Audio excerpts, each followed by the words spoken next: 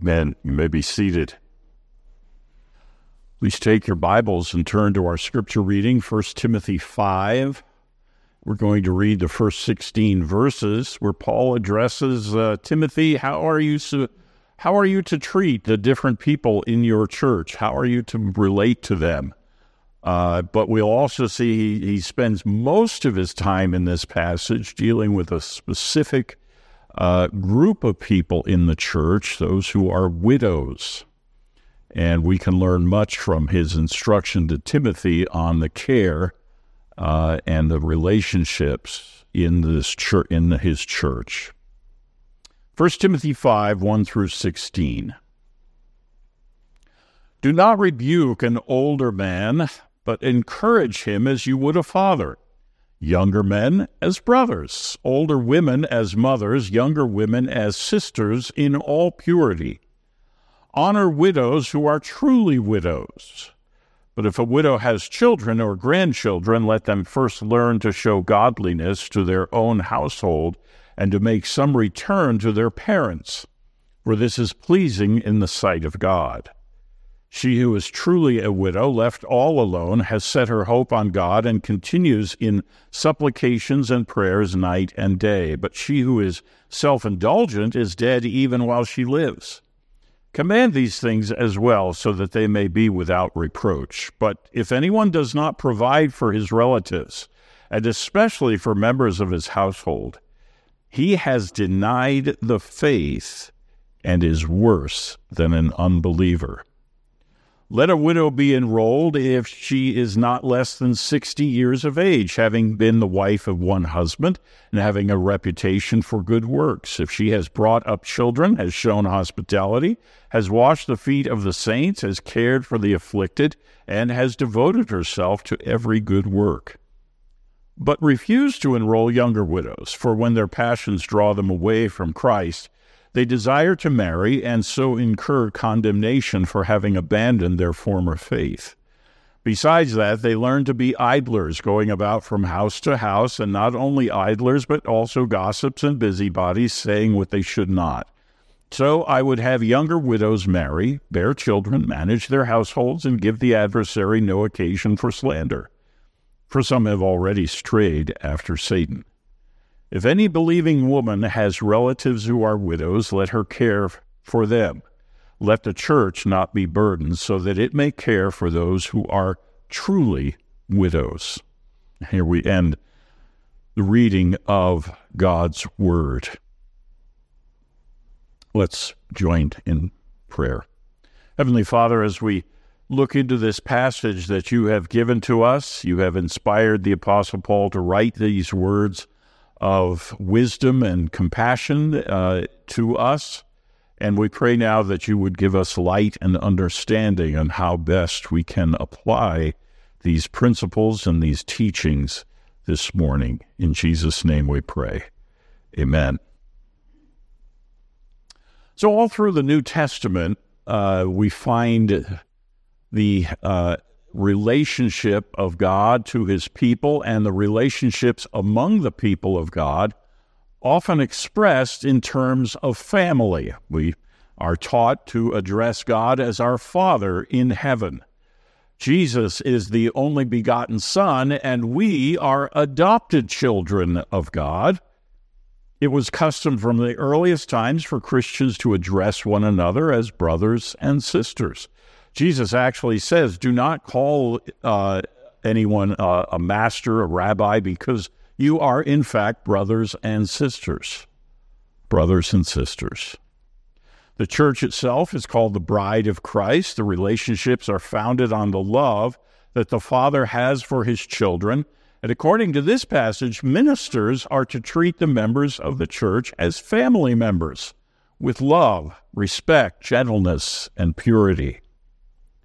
And so let's get into this passage then, and it starts off with a kind of a general instruction for Timothy and how he is to relate to the different people in the church. He says, do not rebuke an older man, but encourage him as you would a father. Now, it's interesting, our ESV translation simply uses the word rebuke. If the we looked at the Greek language, we would see actually what it says is do not harshly rebuke.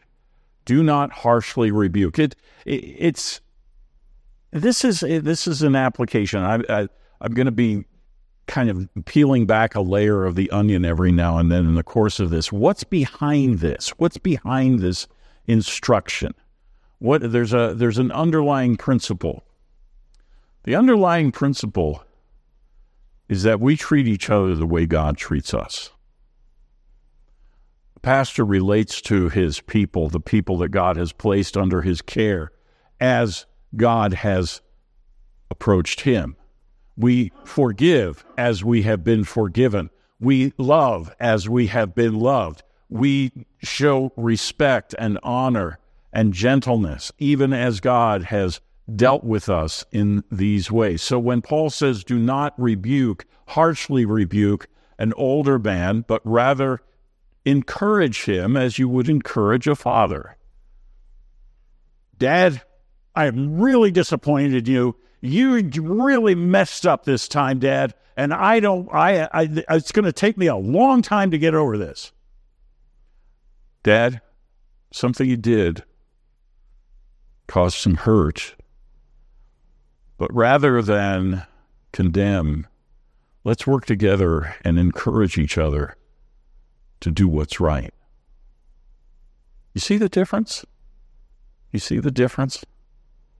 Now, there may be times when we have to be more strict, more stern, more blunt, if you will, with one another. But this is in general, this is the way we ought to be disposed to treat one another. And the same thing is true not just for older men, but Paul says younger men as brothers, older women as mothers, younger women as sisters in all purity. There is a way we treat our family members, or at least we should, in a healthy family situation. There is a way that shows gentleness, encouragement. It shows purity. And this is the way we conduct our relationships. It's true not just for older men, but for the younger men. You may relate to them a little differently. You're more their peers, their equals, but you relate to them with that same disposition of respect and gentleness, encouragement. Same thing with the younger women in the church. Treat them as your sister. Same thing with the older women as your church. And in your church, you relate to the different age groups in slightly different ways, but underneath the way that you relate to them, there are these underlying principles of basic Christian behavior, modeled after Jesus Christ and the way he deals with us. This is also where the pastor, in doing this, sets an example for the rest of the church and how they relate to each other. And we've read in previous sections how Paul says to Timothy, you are to set an example before the people in all godliness. In your way of life, you are showing them, not just verbally, but by actions, how this all works out, how it all plays out in real life. How what we profess and what we believe and what we confess to be true and right actually is lived out in our lives. So Timothy is to provide an example and is to relate to the people of his church in this way. Well, let me look at some of the specifics that Paul says, and this is for all the different relationships that Timothy has. You are to be an encourager. Don't rebuke harshly, but encourage. Encourage them as you would a father. What does it mean to show encouragement or to be encouraging? I always like to break that word down. Encouragement. Courage we often think of as bravery, but it really is the idea that we are committed to doing what is right, and we approach what is right with an understanding that there may be consequences that aren't always pleasant, but we nevertheless will do what is right. That's courage. See, people often say courage is an absence of fear. No. You can be afraid and courageous at the same time. Courageousness overcomes fear. We don't always know what our actions are going to lead to, but we do know that we should encourage one another to do what is right, to help each other along that path. Encouragement shows respect. It shows affection. It shows affection. It is not overbearing. And Peter warns officers in the church not to be overbearing. But what's his answer to being overbearing? He says, set an example. Set an example. Here's something, and I might be treading on in areas where I do not have professional expertise, but I do have 40 years of observation. One of the things I observe about people is we need motivators. We need, and a motivator, literally, again, that term, when you break it down, a motivator gets us moving. A motivator propels us in a certain direction. In our world, we have different things that motivate us, and the Bible teaches that there are different things that motivate us, that get us moving, that provide direction in our lives, and so forth. Encouragement uses what I call positive motivation. Positive motivation. Let me illustrate. There are negative motivators. Anger is a negative motivator. Guilt is a negative motivator. They are sometimes useful. Sometimes useful. Jesus got angry, but he resolved the anger with action. Positive action. When did Jesus get angry? When he went into the temple and saw what they were doing in the temple. My Father's house will be a house of prayer, but you have made it a den of thieves. And he took action. The anger actually propelled him to do what was right. Guilt is a negative motivator, and it has some use. We acknowledge our guilt in sin, and we have kind of a judicial guilt, sense of guilt, but we also have that internally felt guilt. When used properly, they motivate us to come to the cross of Christ, to confess our sins, to lead a godly life and reject what we have done, and so forth. But there are also positive motivators, and I think the encourager will focus mainly on positive motivators. And I think they are much more long-term in their effect. Let me name some positive motivators that we use to encourage one another. Love is a positive motivation. Gratitude is a positive motivation. We talked about that as the third use of the law, teaching us how we should express our gratitude toward God. These are long-lasting, positive. We build on these things. Encouragement uses these positive motivators, which also show respect and gentleness as we teach to one another about these things. These are biblical principles, but I think they're also healthy principles for life. Healthy principles for life and for relationships. Paul says that Timothy should love younger men as brothers, and he uses that term for which one of our cities on the East Coast is named. What is that? Philadelphia. Philadelphia was, those of us who used to live in that area call it Philadelphia, but that's a different thing. It's a big, dirty city, right? But it was named, it had a good name, Philadelphia. And in Greek, that is the kind of affection that we have for one another as brothers and sisters. A brotherly affection is another way of calling it, brotherly love, brotherly affection. And this is how we are to relate to those who are our peers, the younger men, younger women, and so forth. Just a couple of other verses in the Bible that talk about this. Romans 12, 9 through 11. Paul says, let love be genuine. Abhor what is evil. Hold fast to what is good. Love one another with brotherly affection. Outdo one another in showing honor. What's our natural tendency? We want to honor ourselves, don't we? We want to set ourselves up to be honored by other people and lift ourselves up, exalt. It's a form of self-worship. It is a form of idolatry, but that is our natural tendency. What does Paul say? Outdo each other in showing honor. In showing honor. What's a principle underneath to get at? What did Jesus say about giving and receiving? Is it more blessed to give than to receive? It is true, and we often think of material things. It is also more blessed to give honor than to receive honor. To give honor than to receive. Much better to praise others than to seek the praise of people yourself. Peter writes this, finally, all of you have unity of mind, sympathy, brotherly love, a tender heart, and a humble mind. Do not repay evil for evil or reviling for reviling, but on the contrary, bless. For to this you were called, that you may obtain a blessing.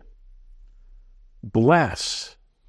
Notice that Peter mentions a whole complex, a whole group of qualities that we should be building in our lives, that we should be striving for. They go together. They work. There's a synergy in these different qualities that we should be building in our lives.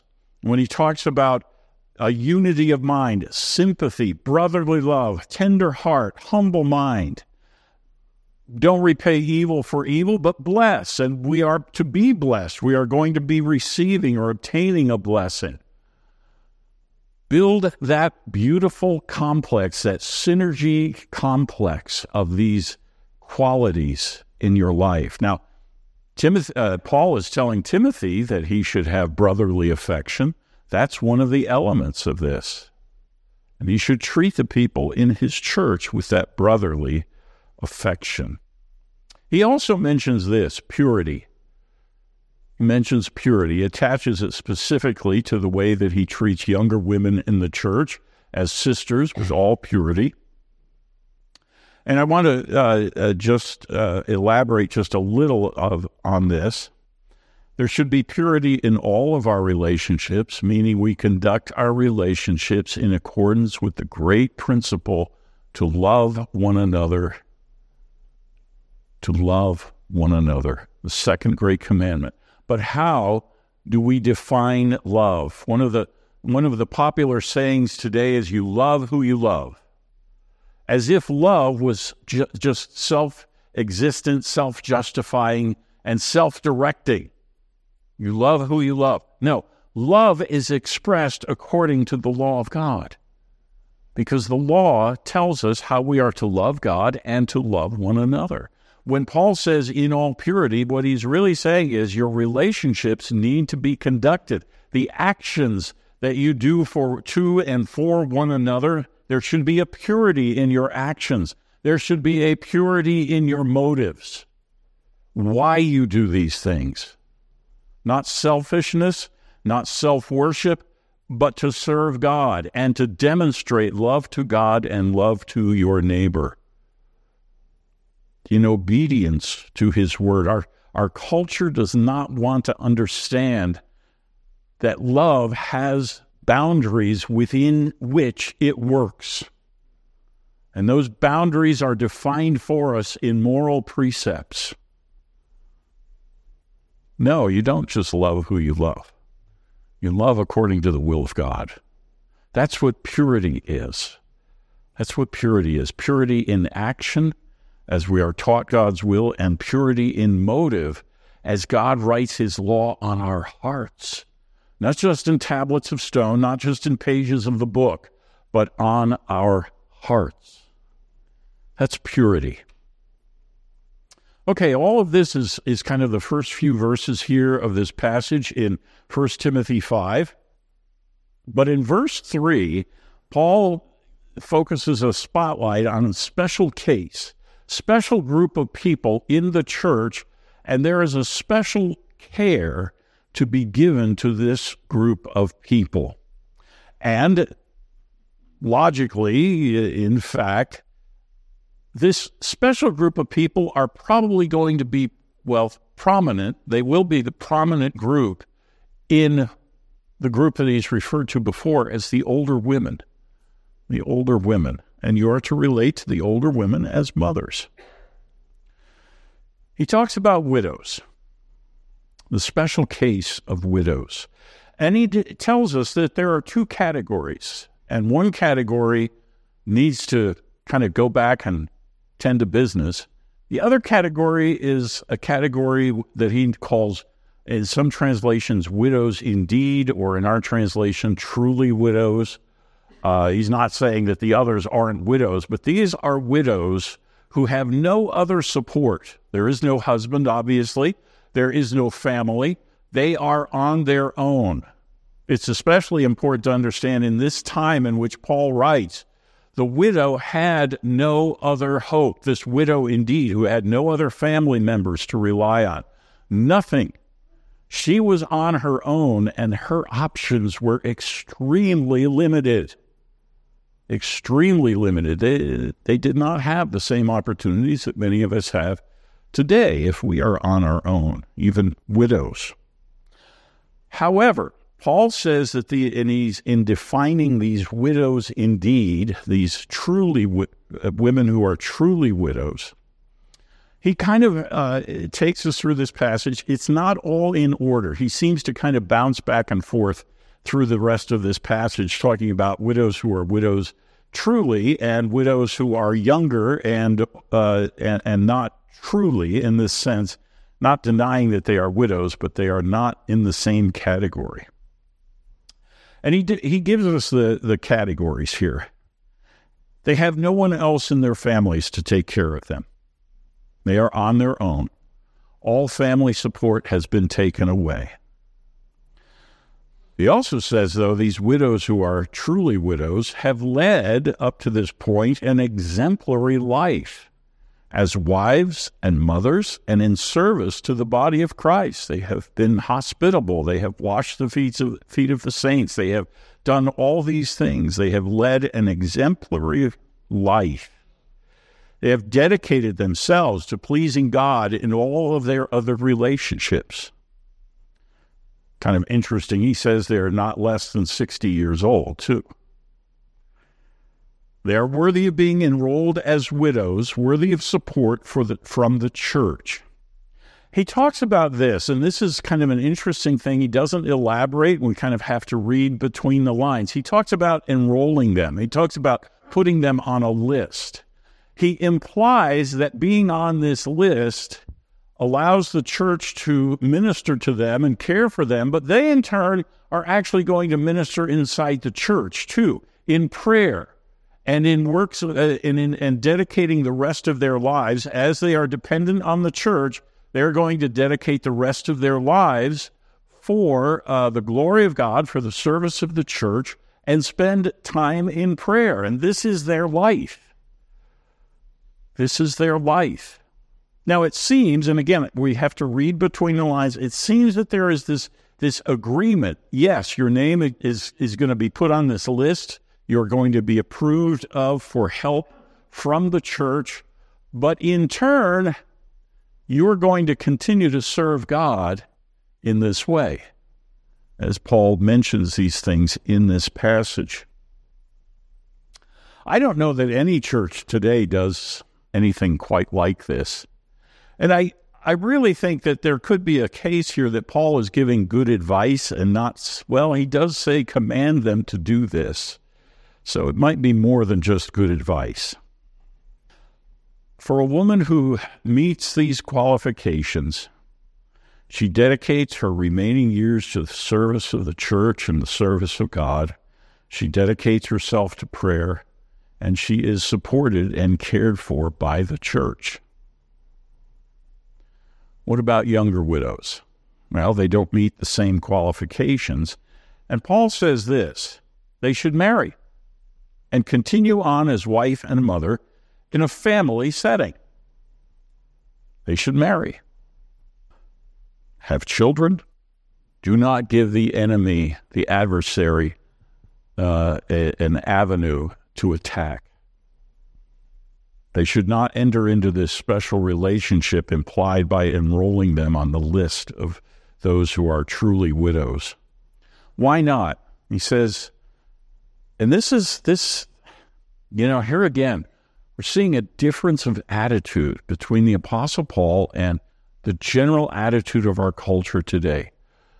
Let me just say this. We tend to extend compassion with no thought about the weaknesses of human nature. We extend compassion, but we do not sometimes use wisdom in the extension of that compassion. Many people today would read Paul's words here and see that seems kind of harsh. That seems kind of unfeeling, unsympathetic. No, Paul is saying, I know human nature, and I know what will happen if people are relieved of the obligation of their station, of their place in life, as husbands, as fathers, as wives, as mothers, and so forth. I know what temptations can come in when people do not have that disciplining role to play. You don't think there's a discipline to being a father and a mother and a husband? You don't think there's a discipline that is on us as we fulfill the roles of mothers and wives? There is. And Paul seems to be saying without that discipline, there are temptations that will come in and subvert the younger widow. Subvert the younger widow. If she is allowed to be on this list, her inclination is going to lead her to break that agreement, as it were, between herself and the church. That's what he means when he says they're going to go astray. They're going to be led astray by their desires. They have these desires, and God has provided a righteous and good way for those desires to be expressed and met. And that's through marriage and raising a family and so forth. Again, notice how different these instructions are from our modern mindset of compassion without responsibility. And also feeding into our modern mindset is this growing sense that we have of entitlement. You owe me. You owe it to me. And Paul would reject that completely.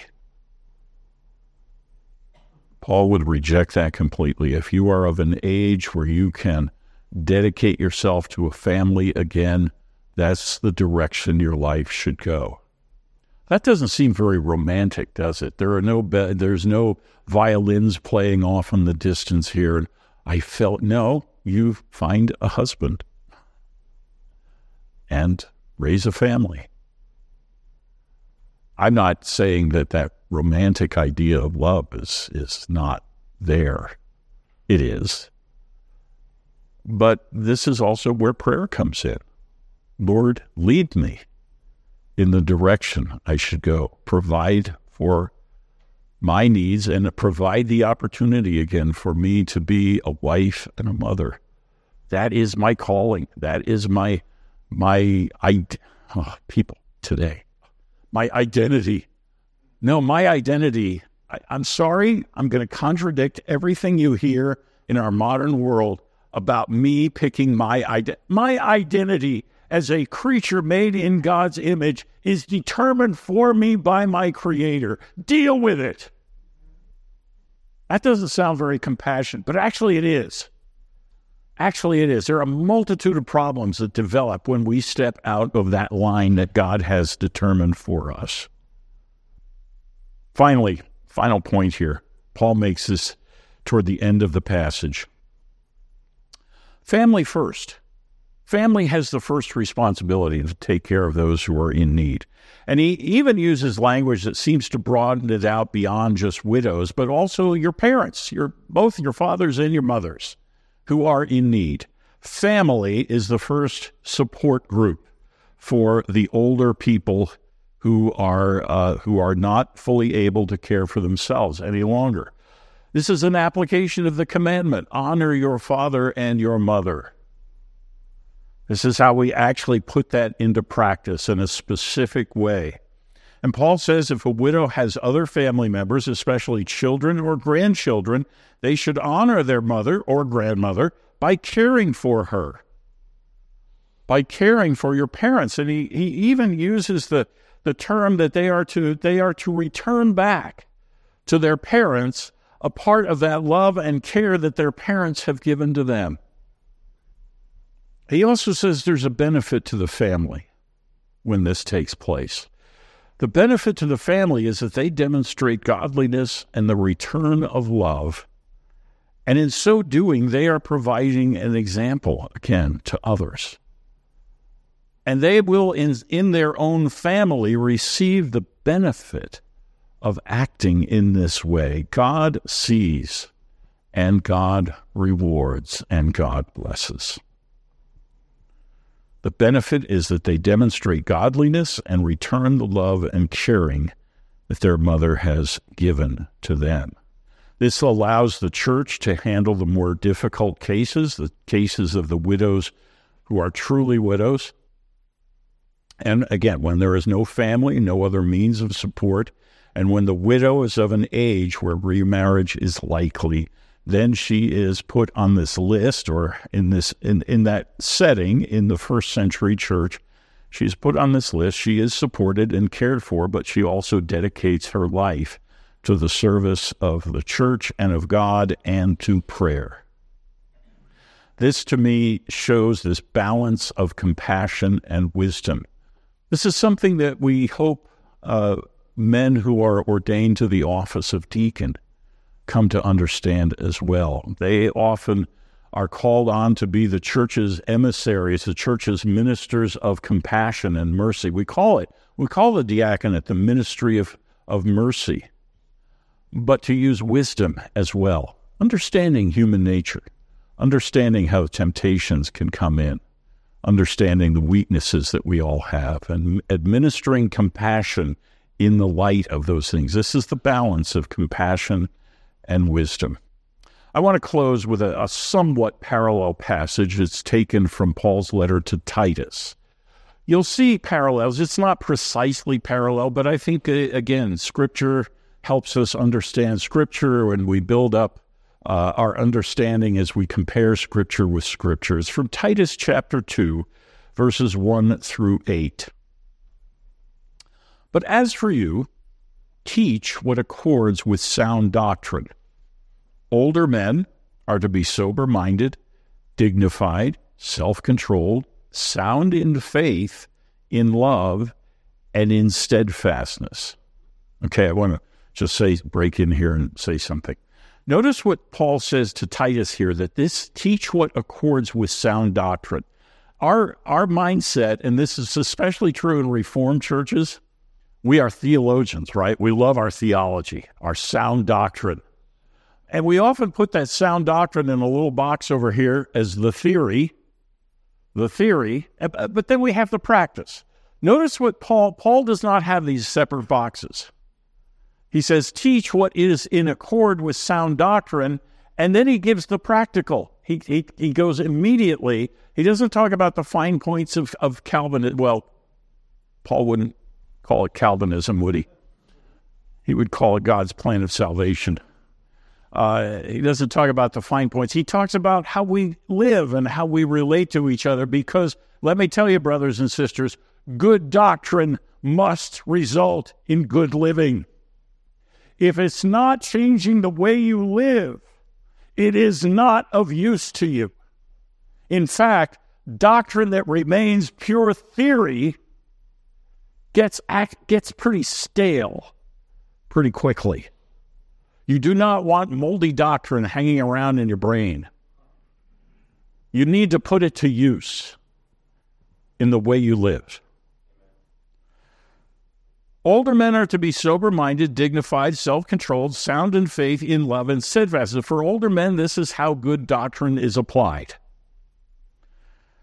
Older women likewise are to be reverent in behavior, not slanderers or slaves to much wine. They are to teach what is good, and so train the young women, to love their husbands and children. Notice the emphasis on being an example and being a teacher in this context. So train the young women to love their husbands and children, to be self-controlled, pure, working at home, kind and submissive to their own husbands, that the word of God may not be reviled. Likewise, urge the younger men to be self-controlled. Notice that repetition of self-control.